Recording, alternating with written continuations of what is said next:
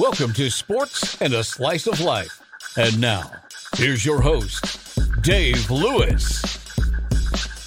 Always like catching up with friends and find out what they were doing. So, Andy Thompson, head coach at Sacramento State, what'd you do over the weekend?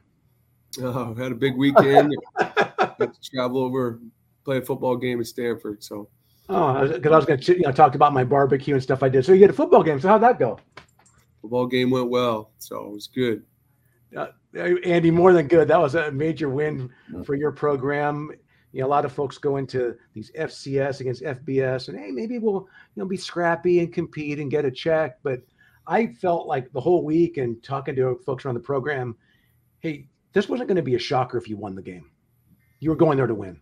Yeah, I think you, as a competitor, you want to do that every time you go out on the field. I do think we wanted to improve. I think we did that in some regards. As a football team from the first 2 weeks. I thought we really had some adversity in the game, and we came back and handled it really well, especially in the first half. Getting down, we didn't want to get down 14-3, but guys stayed with it and kept battling and got to the fourth quarter and made some plays. So it was a really close ball game. Stanford's really well coached. They do a great job, and to come out with a win was a good way to end our non-conference. So yeah, Stanford came out, Andy, with a 13-play drive that ran it 12 times, and really you kind of ran it down your throat in between the tackles. Mm-hmm. What kind of adjustment did you make in their run game as it progressed? I came out with a formation we hadn't seen in a little while. Actually, the last team that did a ton of that was when we played at Cal a couple of years ago. They had 3 tight ends on the line and lined up, and as coaches, we had to make sure our guys knew where to fit and where to go, and then just some of the communication with the tempo when they were running. We got them into a couple of third downs and they converted. So it was kind of a combination of things. From a coaching standpoint, I think the players also kind of settled down and tackled better after that series. But it was a few things, wrinkles in the game plan. And Coach Taylor did a good job of coming out with a few things that we weren't prepared for. And once we got it settled down, kids played well. Couldn't have been prepared for that onside kick. You're down 14-3. They get the ball. They're on the verge of going up 21-3. And, hey, maybe the level of confidence is shaken a little bit. And I think at this point, maybe the biggest play of the game was the Caleb Nelson interception off the deflection. Yeah, it was a really nice play by him. Kylan Ross actually, missed it. It's pretty close to him making the interception. But all the guys on that play had to do their job. Armand Bailey, if you showed the clip, was – walling off the number 3 receiver that was going behind. It was a good rush by Jet Stanley, who played really well in the game, 3 sacks. And so it was a good rush, good coverage. And at that moment, it gave us some momentum to get back in the game instead of going down 21-3. What does a play like that do for the spirit of the sideline? Can you feel the energy shift when something like that happens? Yeah, anytime you get a takeaway, and especially down there close, it does. It gives your whole sideline a bolt of energy. And on offense, I know after that possession, we started executing at an even higher level and went down and scored and made some plays. And so, it gave our team some energy that we needed. And that's how you got to do it as a team. It's truly a team game. Special teams, defense, offense have to be able to answer when one of the sides of the ball does something well. Not just that you scored on the next position, but how you scored. You get close and you pull something out of the bag with a trick play, flip, and then ETT cashing in. Yeah, Chris Richardson gets a lot of props for that. He does our short yardage goal line, and that's a pretty familiar play in high school football, but not many colleges run it, and it was very well designed. The players did a great job of executing it, kind of caught them off guard a little bit and got a touchdown. So great job by the offensive staff and the players executing. And you get a quarterback run to close out the half, and hey, and now we're not just competing. You got a shot to win. And I saw the players walking off, or actually running off, skipping off to the locker room while the Stanford guys were kind of walking with their heads down. Definitely a different spirit as you went into each locker room. Yeah, we talked about that before the game, is finishing the half strong. That's something, we haven't done really in the first half of ball games. Nichols scored right before the half, and then Texas A&M Commerce actually had an interception right before the half and went down and scored. And so we hadn't done a great job of that. That was kind of a point of emphasis, is to try to get some momentum going in the locker room. And then obviously trying to finish the game in the fourth quarter. So trying to finish both halves was an emphasis, and the players did a nice job of that. And you could feel some momentum scoring before the half there. Yeah, knockdown, drag out in the second half. And you had a point, you had a big decision to make, whether, hey, we're going to kick a field goal for the tie or go for the lead. What are those discussions like with you and Bobby Frescas? Because I know I'm with Jason Ross on the radio booth, and he's pointing, go for it. I say, hey, they're going to go for it, and you opted to kick it. So what were the things you were weighing right there? A couple things. We had worked pretty hard to get down there, but they'd stuffed us a little bit on been real close when it was anything other than 3rd and 1, and it was kind of a longer 2, And so percentage-wise, making that play in that situation, I thought it would really, if we got points out of that drive, because we had moved the ball down there, I thought we could play good defense and we would get the ball back to our offense with plenty of time in the game. What I didn't want to do is put it all on that play, and then you're playing from behind, and then you're having to use your timeouts to stop the clock, and they're running the ball, and then, those are, I had about probably 10 seconds to make that decision, and went with the field goal. But, the great thing is our field goal kicker was ready to go, and that was his longest field goal of his career, 44 yards, and he did an outstanding job of executing and giving us a chance to tie it up, and again, keep that momentum that you were talking about going at that point of the football game. We were talking prior to the A&M Commerce game about field goal range. You go, hey, Dave, I think it's 46, 47. So you're right there on the edge, and he didn't make it by much. No, he didn't, but it counts all the same. Yeah, exactly. He's been real smooth. It gave me confidence earlier in the game that he made 2 other ones.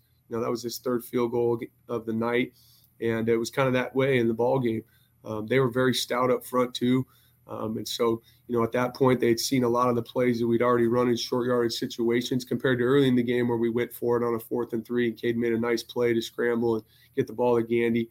So there was a lot of things that go into that. And analytics can help with that. And I do study some of the analytics part of the game and what you're doing. But I also try to have a feel for what's best for our team at that spot. And you get a play. I'm sure it's exactly the way you drew it up on the sideline for the game winner, right? I mean, just the way you thought, hey, maybe we'll flush the quarterback out and then flip it and come up with a miracle with Fulcher running down the sideline. What was it like for you to watch that firsthand? I've seen that quite a few times in practice with Caden. I've been on the other side of it, kind of pulling my hair out as the defensive coordinator when he would run around and you think you have him, and then he makes an unbelievable play. We practice 2-minute every Wednesday, and we've gone back and forth with offense and defense. And so I really am not surprised when he starts to move in the pocket. It's tough on a defense to be able to make sure all the eligible receivers are covered. And he made a great play. And then Fulcher has just been outstanding for us with his effort, his ability to catch the ball, his ability to run after he catches it. He made a big-time play in the Nichols game down there on 3rd and 11, and he got the first down, or actually got us to 4th and 1, and then we went for it in the game. So he's done it all year for us. He's a great threat, throwing, catching. He's a punt returner too, and those guys made a great play. So definitely not how we drew it up, but I have definitely seen Caden do it quite a bit in practice. Oh, I want to give Fulcher a shout out in a lot of areas. I know as a coach you appreciate this stuff. He had a great pass protection at Nichols that allowed a touchdown. Mm-hmm. And then against Commerce, he ran down a guy after an interception. So I know people get hung up on the yards and the things that are spectacular, but those are the little things that I'm sure coaches notice in film that set examples for the rest of the guys on the team. Yeah, we talk about them as details, because if you don't have detail in what you're doing, it's tough to execute. And he's done a great job of that in every phase. You're right. He had some great blocks in the game.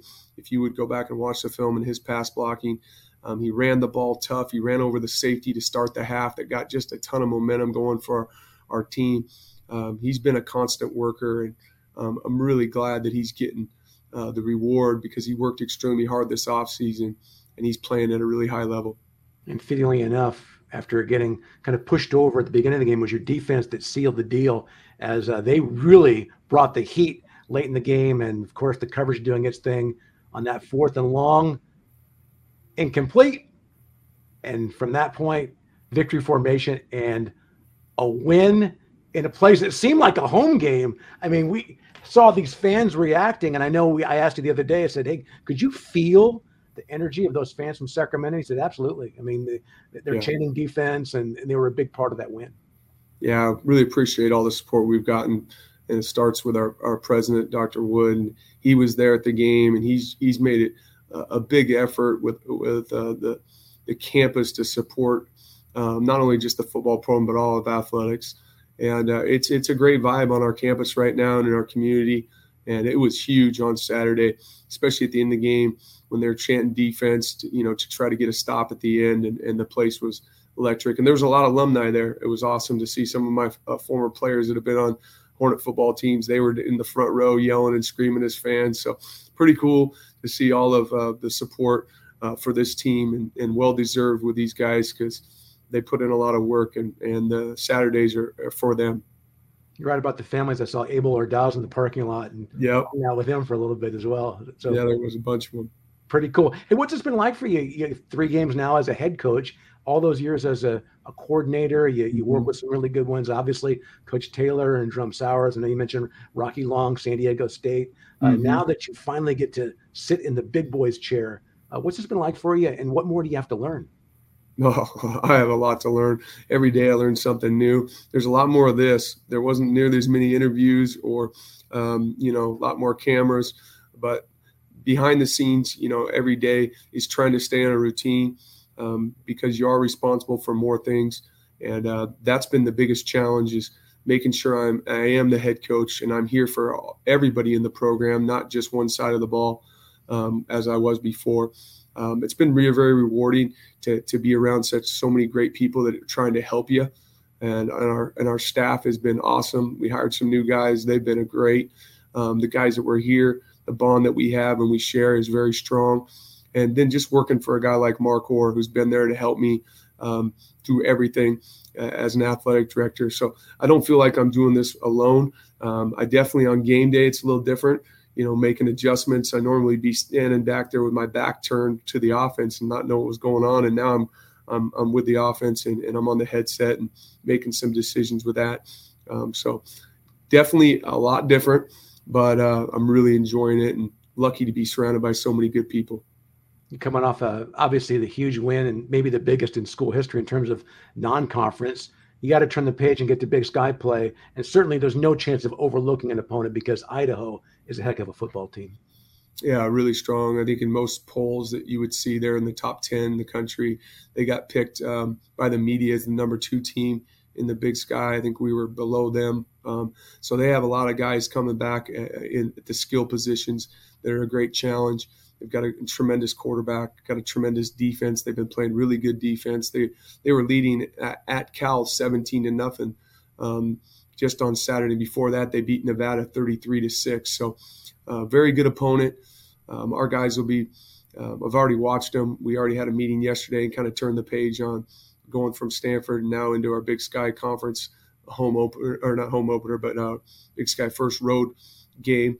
And guys will be ready. They're excited to play a good football team, and it'll be easy because I'm sure it'll be a full house in the Kibbe Dome, and it'll be a great atmosphere for college football.